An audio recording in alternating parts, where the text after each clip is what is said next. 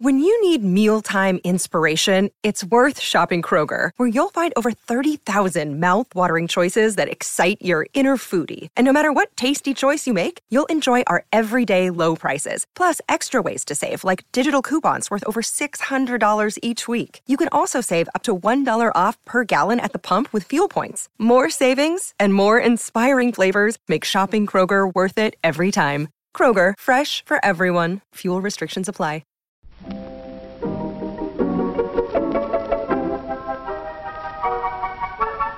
Maybe it's just that you don't know how to use social courtesy. Oh, that's old-fashioned. Watch how Lizzie Post and Dan Post Senning act as host and hostess. They know that courtesy means showing respect, thinking of the other person, real friendliness. On this episode of Awesome Etiquette, we answer your questions on visitors to shared office spaces, what to do when your friend friends all your other friends, how to handle your bar tab at brunch, gifting food when everyone is restricted by everything, what to do when you realize 5 years later you missed a few thank you notes from your wedding. All that plus a postscript segment on politely talking politics. Coming up. Awesome Etiquette comes to you from the studios of Vermont Public Radio and is proud to be a part of the Infinite Guest Network from American Public Media. I'm Lizzie Post. And I'm Dan Post Senning from the Emily Post Institute. Am I gonna regale you with song? Why? Oh, I had a birthday. Happy birthday to you. Keep going. That's all right. I'm going to spare everyone out there. Really? I thought that sounded pretty nice. I was enjoying that. But truly, a very happy birthday, Cousin Lizzie. Thank you. It seems to be a season of birthdays. Well, perhaps. I gotta say, I was really hoping we were close. We were about like 7 hours off. I think she was born at 6 in the morning. Early in the morning on, I guess, Monday. Yeah, I think it was 6 in the morning on Monday. So we missed sharing a birthday by 7 hours. The Awesome Etiquette family got just a little bit bigger this weekend. My brother had his second little baby girl joined us in the Senning family. Dylan Annika. And we are so excited that she's here with us. And to any of her family members that might be listening to the podcast, hearty congratulations. And it's about all I'm thinking about right now as we were sitting here getting these mics warmed up. My mind keeps wandering off because I haven't held her yet. I've been texting and talking and exchanging photographs. But today is the afternoon where I drive over and get to see her for the first time. That's so exciting. That is very much where my head and my heart are right now. Yeah. It was one of those moments where you told me on Monday that it happened, but we hadn't gotten sort of the family notification email that I think is standard practice now. You either get a text message or an email or a phone call from people when you're close family, and then the announcement goes out on Facebook so that you don't spoil the news for anybody. But you had shown me pictures of her, but I didn't want to yet congratulate Susan Will because I wanted to wait until they had reached out and shared the news with the family. I didn't want to be like, hey, I know this happened because I work with Dan and obviously he told me. No, it's definitely like that. A little delicate thing. It's nice for them too. It's a little less fraught because it's number 2. Yeah. But definitely at these big moments, there are all kinds of share the news etiquettes. There was sort of a series of fun ones. Of course, Sunday night was the big Patriots game, so my brother couldn't attend the usual gathering, and we set up a nice text circle. And the thought was, should we just say we're glad she didn't come out named Gronkowski or something, you know? I tell you, for boys, Brady's high on the list. Anyway, back to the story at hand. That's really funny. She waited. It was awesome. But the next day, I call and I'm talking to my brother and Susan is still really tired and isn't on the phone and doing the phone thing yet. And I said, well, be sure to let us know. We can't wait to see her. We can't wait to meet her.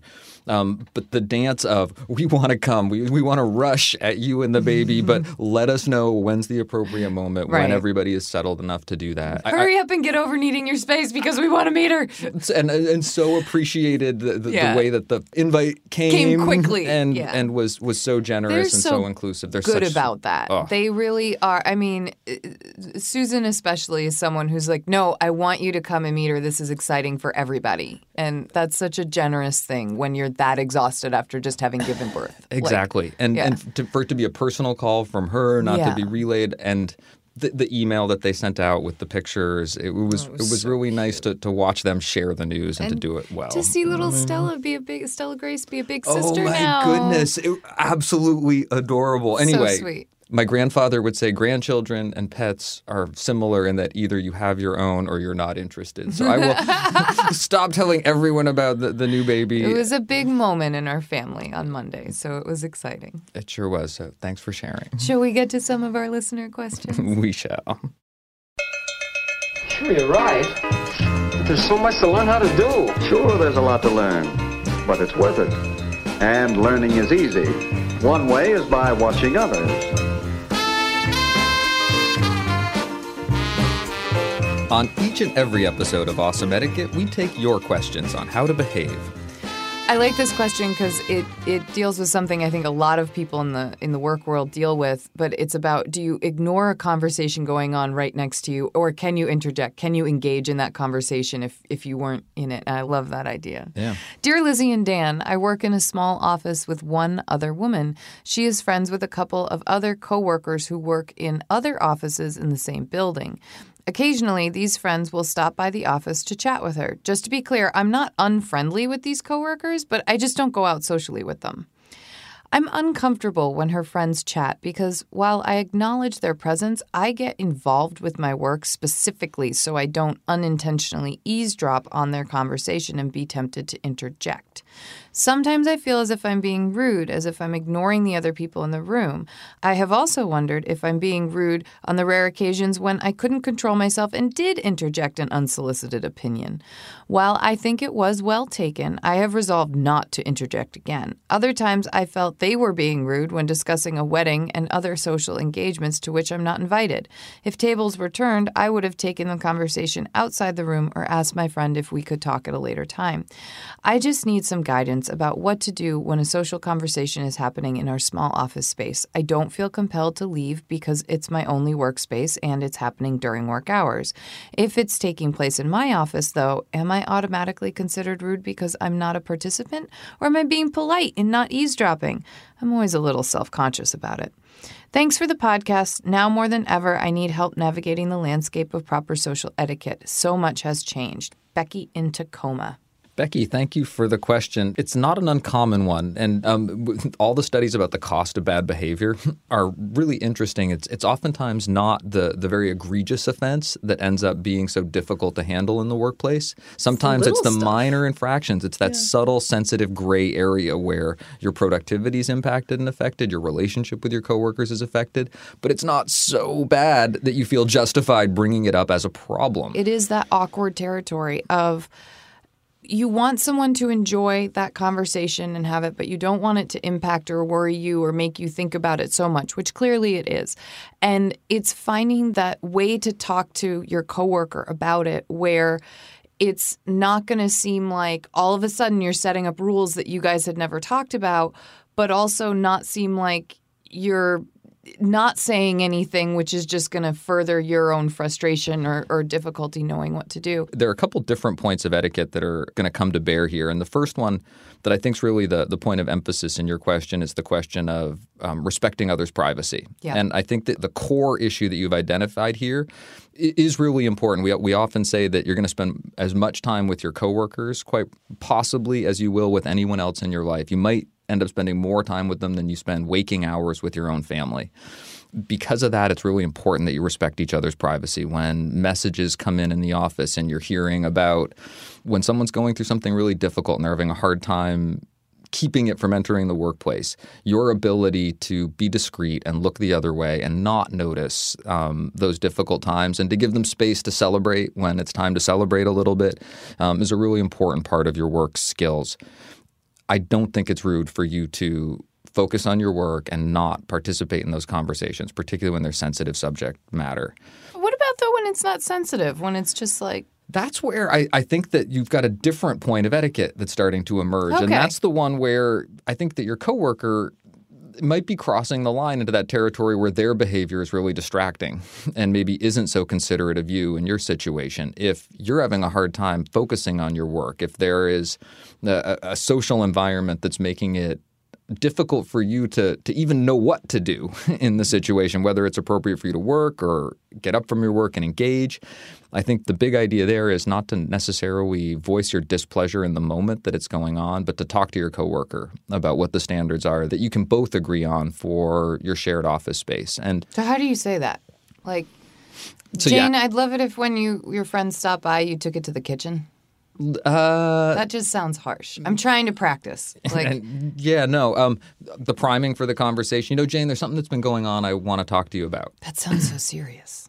It's a little bit serious. You're talking to somebody about adjusting their behavior. You're asking them to change something they do. This is probably something Jane likes. People stop by, they chat. Easy. It's nice. It's casual. Exactly. And for her, it's a good part of her workday. And you're about to say, hey, Jane, I'd really appreciate it if you could get up and take that conversation outside into the shared space. Mm-hmm. So I think it's worth approaching that conversation with a little bit of seriousness if Jane's a peer. Maybe you've got a friendly enough relationship with her that you could say to her, boy, you know, these conversations are getting longer and longer. It's harder for me to get my work done. And that's enough. You've got a good enough rapport, enough standing that you can say that kind of thing to each other. Mm-hmm. And I think that it's a fine line to say, because I think when you go too serious and the thing is actually a light thing, which asking someone to have a conversation outside of their office is pretty light. It's not the heavy body odor question. That's true. It's not, you're not getting your work done and this is a problem. Although it could get into that territory. But that's where it might not be her job to be doing that if she's not this person's supervisor. Yeah. So I think that one of the lighter ways is to say, hey, I realize we never talked about this kind of thing when we first started sharing an office. And for me, I just noticed it's starting to come up that I don't know what to do. I love the language and the tone. So I was thinking that maybe when Chrissy and Kelly and Shayna come over, it might be better if you guys have your conversation like in one of the common areas that we have or maybe just outside the office. That way, I don't have to worry about should I be engaging, should I not? I'm being distracted. I've got this deadline. Anything. It would be helpful for me. It would be helpful for me if that could happen. And we just hadn't talked about it, so I felt a little strange bringing it up. And back to the initial question, that's really if these conversations are distracting, the heart of the issue, it's not rude at all. In fact, it's polite to just pay attention and send your attention somewhere else if the topic feels a little private to you. I also am just going to go out on a limb and say that when someone brings a conversation into your office and you're there... Expectations of privacy go down. Yeah, I'm just kind of like, I don't think it was bad that you interjected. They're having a conversation around you and you felt compelled. I say, y'all chose to have this conversation right next to me. Like, I think that's a really sound don't feel place guilty about that interjection you made the other week. Yeah. To wish our questioner well and say, I think you're in really good shape. Keep doing what you're doing. There might be a minor adjustment or two to make, but good luck going forward. We hope that helps. Awesome Etiquette gets support from Storyworth. There are some stories about your mom's life that you truly never get tired of hearing. From hilarious to heartfelt, tear-jerking to plot-twisting, Mom's retelling of the events always brings a bit of joy.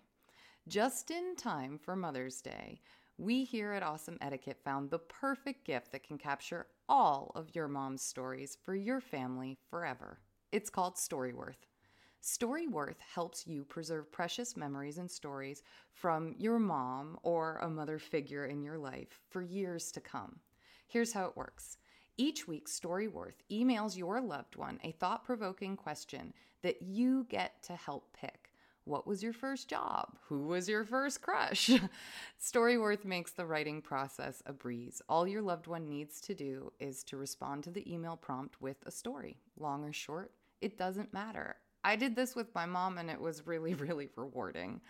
You'll be emailed a copy of your loved one's responses as they're submitted over the course of the year. You'll get to enjoy their retelling of the stories. Some you probably already know, or maybe the ones that you're surprised by you haven't heard before. After that year of fun discovery and reminiscing, Storyworth compiles your loved one's stories and photos into a beautiful keepsake hardcover book that you'll be able to share and revisit for generations to come. You can even keep a copy of the book for yourself. Give all the moms in your life a unique, heartfelt gift that you all will cherish for years. Storyworth. Right now, save $10 on your first purchase when you go to storyworth.com/manners. That's Storyworth, STORYWORTH.com/manners. It's manners with an S. to save $10 on your first purchase. And now, back to our show. This next question is about friending friends of friends on Facebook. Friending every friend you meet of a friend. Let's see how many times I can say friend. Dear Lizzie and Dan, I spent the month of September listening to your 50-plus episodes and am just as in love as all listeners that came before me. I have been approaching so many interactions with a new thoughtfulness, and I think it has positively impacted many of my personal and workplace relationships. Oh, that's so nice. 50 plus. Side note to above and below, I cannot believe this hasn't been addressed, but what are those old movie sound clips from? I absolutely love them. Thanks. Us too. You know, that's our producer, Hans, who just found them and made them amazing. 2 questions. Totally independent, choose your own adventure. I had to include that because Dan is a huge choose your own adventure book fan when he was a kid. And so big elementary school reader, thank you for taking me back. So adventure question number 1. I have a dear friend who is a perfect guest when I have her over or invite her to any event I'm hosting. She's on the quiet side, but most everyone who meets her seems to think she's nice and polite. I'm having a silly issue with this friend. After any social engagement I organize, she goes home and Facebook friends nearly everyone she spoke to.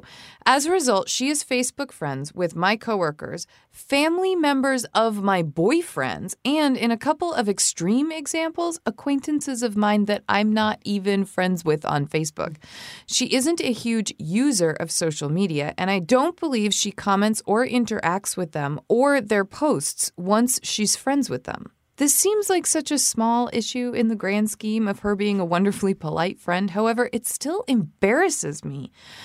I know that these fellow adults could just reject a friend request, but most don't, and she's a harmless individual for them to accept as a friend. Is this worth mentioning, and how should I mention it? Thanks, Anonymous. Oh, Anonymous, this is one of those really subtle questions because you're noticing someone's behavior and it's negatively impacting your impression of them and how they manage themselves in social situations. Not necessarily negatively impacting you. We don't know. It's your impression of them that's being impacted. That's being negatively impacted. Which I think is a difference. It's interesting. And this is exactly etiquette territory. And it's not hurting you. It's not causing you harm in any way.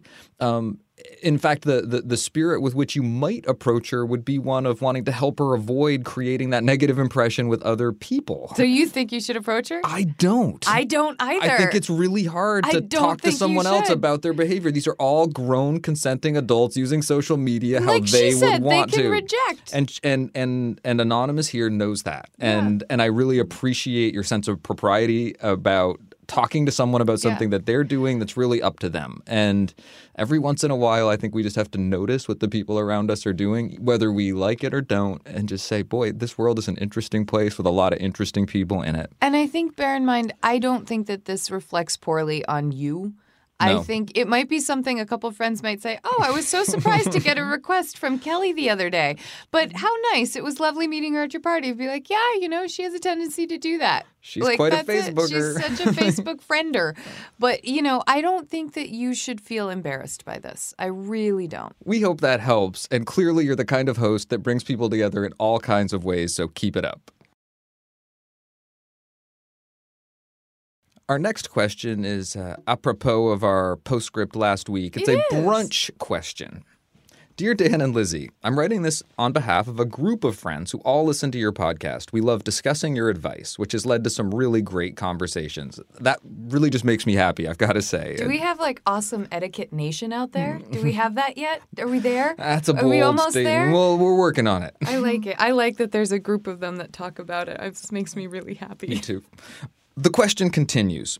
We recently got together for brunch. We had a reservation, but our table was not quite ready when we arrived, so the hostess suggested we wait at the bar. We ordered drinks while we waited, and the hostess kindly made clear that we should close out at the bar before moving to the table. However, many restaurants we've noticed will transfer your bar tab to your table's bill when your table is ready. In that situation, when you are not paying a bill at the bar, should you tip the bartender directly? Or should you tip on the drinks when you close the final bill with your server? It feels rude not to tip the bartender directly. However, this seems like it would lead to double tipping because it would also feel rude not to tip for that part of the final bill. For brunch, there weren't many people at the bar, so we weren't taking the place of customers who would be there solely for drinks. However, if this were a dinner, our presence at the bar might prevent the bartender from receiving tips from other customers. Is there a difference between brunch and dinner? Also, does the fact that the hostess placed us at the bar instead of choosing to arrive early for a drink make a difference? Thank you both for your wonderful podcast. Warm regards, Becca, Catherine, and Anne. Becca, Catherine, and Anne, I love this question because you've asked about 8 questions in it because you're thinking through the situation. You are literally doing the 5-step process. How is everybody affected? At different times, does it change? Because of this part of the scenario, does it change? I love it. Good situational awareness. It is. It's great situational awareness. Here's the thing. You don't know how this restaurant operates. They could pool tips. The servers could tip out the bartender. The bartender might just get their own tips. You just don't know how this works. First off, because the hostess offered to have you sit at the bar while you wait, that's not a reason not to tip. I think personally that the way to handle it is if they're asking you to close out with the bartender, then you tip the bartender there, and that's just that. Any drinks you order further will just be added, from your server's tab, and you will just tip on those. If you don't close out the tab, if instead the tab gets transferred to your table, you can do one of 2 things. Either you can leave the amount that you would have tipped on those drinks in cash at the bar, but if you don't carry cash, like I rarely ever do, then you just would tip at the end on the whole amount. And don't worry about how that tip makes it to the bartender. You might inquire. You might say, hey, the bartender was really great when we got our first drinks. Could you please make sure tip goes to him? Or could we leave a separate tip for him somehow or her? But again, if you don't have cash, it gets a little more difficult to do. I think that's a great point. The advice that sometimes comes out of this kind of question is carry a little bit of cash for doing small tips when you're going to be spending a night out, when you anticipate valet service, or when you're traveling in particular. Having some cash, having some small bills is a nice thing to do because it'll open the range of tipping options and ways that you can acknowledge good service. I think that's great advice. It's helpful to carry a little bit of cash on you just in case there's a coat check person or you want to tip the bartender this way. It gives you more options, which is always going to be a little bit easier. Moving on to some of their other questions, I think that if it were dinner instead of brunch, I don't think that changes it at all. I think that this is just how it is. It was suggested to you that you wait in the bar area. That doesn't make you any less valid a customer as someone who is going to sit and eat full dinner at the bar. I think that you have to feel good about, I'm here, this is what's been set up for me, and I'm going to engage in it. Becca, Catherine, and Anne, we hope that helps. Etiquette champions. We hope that you enjoy your next brunch out and that you feel a little more secure in knowing exactly what to do. I love this question because it deals with being super considerate and how much of that do you take on? Hi, Lizzie and Daniel. Great program. I love to cook and bake. Since I was a kid, I have used homemade baked goods as gifts. Fresh cookies in the middle of a snowstorm to help the plow driver, sourdough bread and jam to help a neighbor, chicken soup for a sick coworker, muffins as a hostess gift, cupcakes to say thanks to professional providers, treats just shared to make everyone smile, and of course, a holiday baking frenzy. I always provide a tag identifying the ingredients, aware that nuts and wheat are real problems for some people. Lately, though, I'm finding that many people's diets are so restrictive, I'm not sure how to proceed. Dairy-free, wheat-free, diabetic, vegan, paleo, no nuts, please. I'm worried I'll offend or that I'm defeating the purpose of the gift if I give someone something they can't eat. It seems rude to ask, so, Dr. Jones, what do you eat? Please help. Sasha, Warren, Vermont. Oh, Sasha, my first thought is I want to be one of your friends. I want to live in your neighborhood, and I definitely want to be around for the holiday baking frenzy. And my second thought is, I might know you. I might be around. I might be around for the holiday baking frenzy. Why the heck haven't I gotten baked goods? Because you're writing from Warren, Vermont, and that's the high school district that I went to school in. So great to get a local question from the Mad River Valley. I think you're doing exactly the right thing here, providing the tag that identifies ingredients, particularly for people who you don't know. But I would not let concerns about other people's dietary restrictions slow down your generosity. I think it's absolutely delicious, that you cook things for people, and that's one of the ways that you show your community that you care. So really keep it up, and it's really thoughtful that you would include a basic recipe card that would tell people what's in it, particularly if you don't know them. It's considerate. There are going to be some close friends and family whose dietary restrictions or food allergies you might get to know. If there's somebody that you're doing this for repeatedly, you could even ask. If there's something they want to share with you without being a prying neighbor about someone's diet. I'm never going to make my roommate who is gluten-free and truly allergic to it. I'm not going to make her brownies that aren't gluten-free brownies, It would be thoughtful and considerate to choose the macaroons or whatever it is. That she can eat, yeah. Exactly. But absolutely, with those folks that are in that sort of more peripheral part of your social circle, don't worry about it. Keep doing it. It's so thoughtful that you include that ingredient card. In fact, I'm going to recommend it as really good etiquette advice for anybody else out there that might be listening and wondering about the best way to do this. We hope that helps. Thanks for the question. Our next question is titled, Please Don't Tell My Mother. Just so you know, this might be my favorite question. Dear Lizzie and Dan, I'm a huge fan of your podcast, and you're the only people I can think of who might be able to help me with a big etiquette conundrum. My husband and I were married 5 years ago in a beautiful ceremony attended by many family and friends. We received a lot of wonderful gifts. Unfortunately, 6 weeks after the wedding, my grandmother died suddenly and unexpectedly during routine surgery. Shortly after that, my husband lost 3 relatives in a plane crash.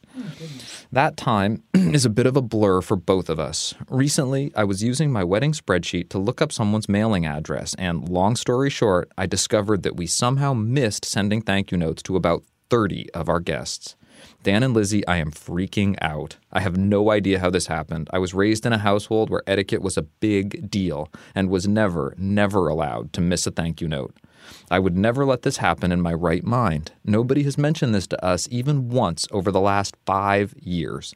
I hear stories all the time of people who are resentful for years that they never received a thank you note, but I never dreamed I'd be the source of that. I'm so grateful to these people, and I want to make it right, but maybe they've forgotten, or they understood because of our circumstances. What do I do? Signed, Please Don't Tell My Mother. Oh, please don't tell my mother. Your secret is safe with us. But I will say, go ahead and send the notes.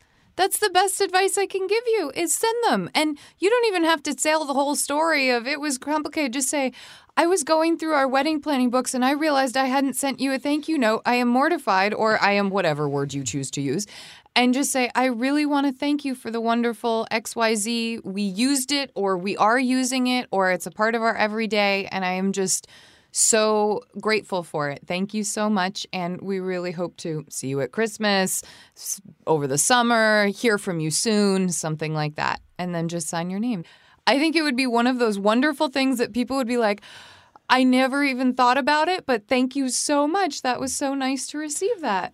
I bet my guess would be 28, 29 of those people, maybe 30 of those people have exactly that reaction. Oh, I can't believe it. This never even occurred to me. How sweet. Exactly. There might be 1 or 2 who were bothered. Really? You're going to worry her about that? I'm just going to say getting that thank you card might really make the difference. Make a difference. Yeah. And I don't think it's a wasted effort at all. No. So have faith. You're going to do the right thing. Write the note. It's okay that it's 5 years late. What do we always say, Dan? ASAP, and it's never too late. You hear that? She says you're not as rude as you used to be. What do you know? Thanks to everyone for sending in your questions, and remember, we love updates. If we answered your question on the show, or if you have a comment about one of our questions, feel free to send it in. You can also submit your question to awesomeetiquette@emilypost.com. Leave a message for us on our answering machine at 802-866-0860, or send it in via Facebook or Twitter. Just use the hashtag #AwesomeEtiquette so we know you want it on the show.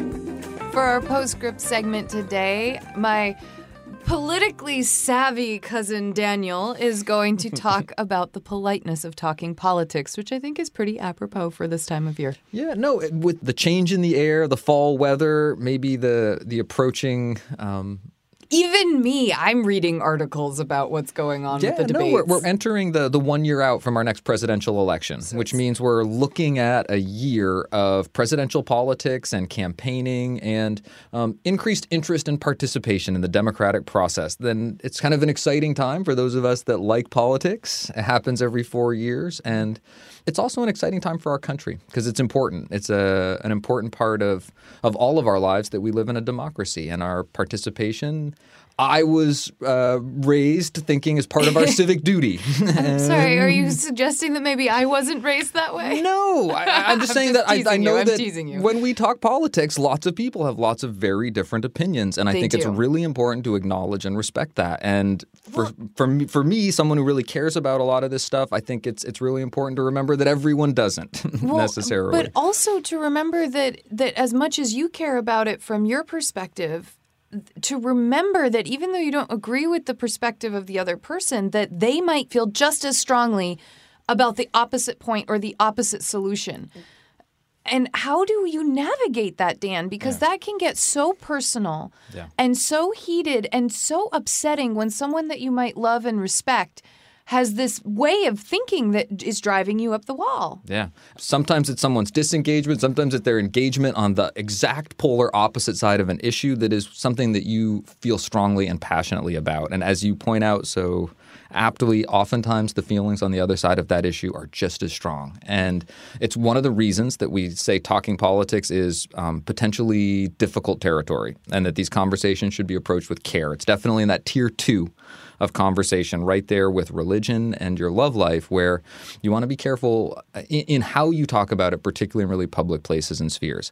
At the same time, we can't say just ignore these topics. Right. We can't say avoid them completely because, as I started off by saying, it's an important part of our functioning society that we're able to talk about these things. And these are things that are important to all of us. So what are kind of the steps that you would go through? Because obviously you're going to kind of test the waters, feel out the conversation, and then you might get into trouble. So what do you kind of do as we venture into conversations about politics? As is always the case, the principles of etiquette are going to be your guide. You can always go back to consideration, respect, and honesty. These are your unfailing, unwavering, you can always depend on them, goalposts and points of reference and consideration, thinking about all the people who are involved, thinking about the people who might be impacted. So if you're talking about your Facebook page, you're talking about a very large circle of people that might be influenced or impacted by your particular point of view, and you want to proceed accordingly. You want to think about, even if it's your brother and you're only talking one-on-one, is it the most important relationship in your life? And is this really the conversation that you want to have defining that relationship right now? What kind of weight are you giving it? Whatever the circumstance or situation is, respect, that you show respect for the people that you're talking with. And that means that if you're willing to share, you also need to be willing to listen. If you want to express your opinions, I'm going to say it's a part of the price of admission that you're willing to listen to other people's opinions also. And in terms of building common ground, I think this is one of the most effective things that you can do when you're having a political discussion. I tell people that it's very rare you're going to introduce some new fact or point of view that's going to sway somebody. You might do it. You might have that particular perspective on an issue that once shared is really crystallizing in terms of how it brings someone into focus in terms of how they see an issue. At the same time, I think it's much more likely that your willingness to listen, your willingness to engage someone and acknowledge the validity of their opinion and their perspective is going to start to help to build the bridge that allows them to see that maybe you would have a perspective that they could respect and that they could consider. So what do you do if it starts getting, let's say you're doing all those things, but the other person isn't? Another awkward, sort of price of admission for this kind of discussion, it's a good question, is your willingness to back off. Yeah. That it's hard to argue with someone who's not arguing back. And if you're really willing to respect someone's opinion and acknowledge that you can see that's where they're coming from and you acknowledge the validity of that opinion, or if not the correctness of it, their right to have it. I feel like sometimes it's a good idea when you get into these subjects and you don't know who you're talking to or you don't know what opinion is going to come up, to brace yourself for the idea that it might be a more enjoyable evening or time or, interaction if you just simply let them be the big voice. Can you do that? Could I? It's kind of like price of admission for me. That idea is a thought of, can I have this conversation and let someone else be the one who's heard? Yeah. And because I might not have a choice as to whether or not they're going to let me be heard. I think that's true. And your ability to do that isn't dependent on their ability to do it back. And really well said. I want to remind folks that it's not that you shouldn't have the opinion or you shouldn't share the opinion. And it's not that you're trying to convert the people around you or come out on top of that conversation in front of other people. It's more so, this is the etiquette of it. This is the social interaction that you are experiencing with someone else. And my question always goes, it's like the bigger picture. The conversation, the actual detailed points of the conversation is the little picture. The bigger picture is, did we have a good time tonight? Did we have a good time this afternoon? How can I make that happen? Do we still respect each other? Yeah. And that's why I don't necessarily think when I say let the other person be the big voice, it's not because you want them to win or because you think their point is valid and that's what should be hanging out in the air last. It's just that might be what allows you to move on to a different conversation that can allow the interaction to be one that's more positive, less charged with opposition. I'll tell you, something that you just said reminds me of something I often tell myself. Even when the particular issue or candidate or party, whatever it is you're talking about, is important. And the thing I say to myself, well, is it really life and death? Right. Sometimes it is. Sometimes the issue that you're talking about is an issue that affects the substance of people's lives. And that can feel so important. That can really drive passions and commitment to a certain perspective. Is that conversation that you're having life and death? The issue, big difference between the two. The issue itself might be, but is the conversation that you're having that evening, that morning, that day at the water cooler going to resolve that issue?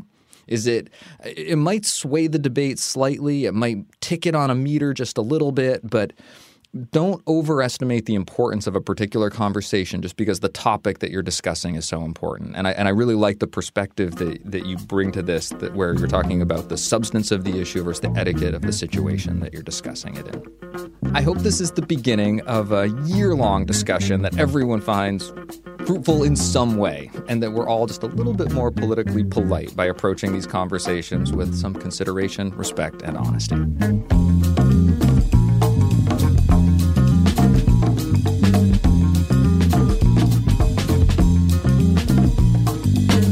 I love our etiquette salute because not only is it a wonderful situation that gets expressed, but I also really think that it's great because it's from New Orleans. Going in a week and a half. I know. I thought it was appropriate. All right. Dear Lizzie and Dan, your show is such a refreshing escape from the frenzy of daily life to a world of civility and grace. My husband introduced me to your podcast not long ago, and we both enjoy listening to your advice and anecdotes. Living in South Louisiana, where people go out of their way to hold a door open for a stranger and bend over backwards to welcome you into their home, I could probably write an etiquette salute every day, but one of my husband's recent acts of kindness inspired me to submit this one. He is a special education teacher at a middle school and stays busy all day working with students with behavior disorders. At the beginning of the school year, he saw a student from another class in the hallway with her teacher. Both the student and the teacher looked miserably distraught. He stopped what he was doing to see what the problem was. It turns out that the student had recently moved to Louisiana from Japan with her family. She did not speak any English, and not surprisingly, her teacher did not speak Japanese. The school district had arranged for a translator to work with the girl, but the translator covers many schools and had not yet met with this student. My husband did not know much Japanese beyond konnichiwa and sayonara, but he felt he needed to do something to help the girl who was in tears. He downloaded the Google Translator app on his phone and was able to use it to ask the girl her name. With the help of modern technology, they were able to have a short conversation. By the end of it, the girl was smiling and laughing. My husband showed the teacher how to use the app so that she and the student could at least communicate basic needs. I can only imagine the anxiety this young girl felt being in a foreign place without understanding anything anyone said or being understood. My husband has his hands full with his own group of students, but he didn't let that stop him from helping this distressed student. He has gone back to check on her every day to teach her some common English words and phrases and to make her feel welcome at her new school. When it comes to etiquette, I am diligent with my thank you notes and table manners, but my husband constantly shows me, as you both espouse, that what is most important is putting the people around you at ease. Thank you for letting me share this salute and for your entertaining show. Kindest regards, Emily in New Orleans. Emily, thank you so much for that salute. It was such a positive and heartwarming example of how to make others feel comfortable in an extremely uncomfortable situation. Well, now, wasn't that better? Look at the effect of a little politeness. That's our show for today. As always, thank you for listening and spending some of your day with us. We hope you have a wonderful rest of your week. And don't forget, there's no show without you, so send us your questions, your etiquette salutes, and your suggestions to awesomeetiquette@emilypost.com. If you like what you hear, don't be shy. Tweet it, Facebook post it, and of course, you can subscribe on iTunes and leave us a review. On Facebook, we are Awesome Etiquette and the Emily Post Institute. On Twitter, I'm at Daniel_Post. And I'm at Lizzie A. Post. Or you can visit our website, emilypost.com. Our theme music was composed and performed by Bob Wagner, and our show is produced by Hans Buetow.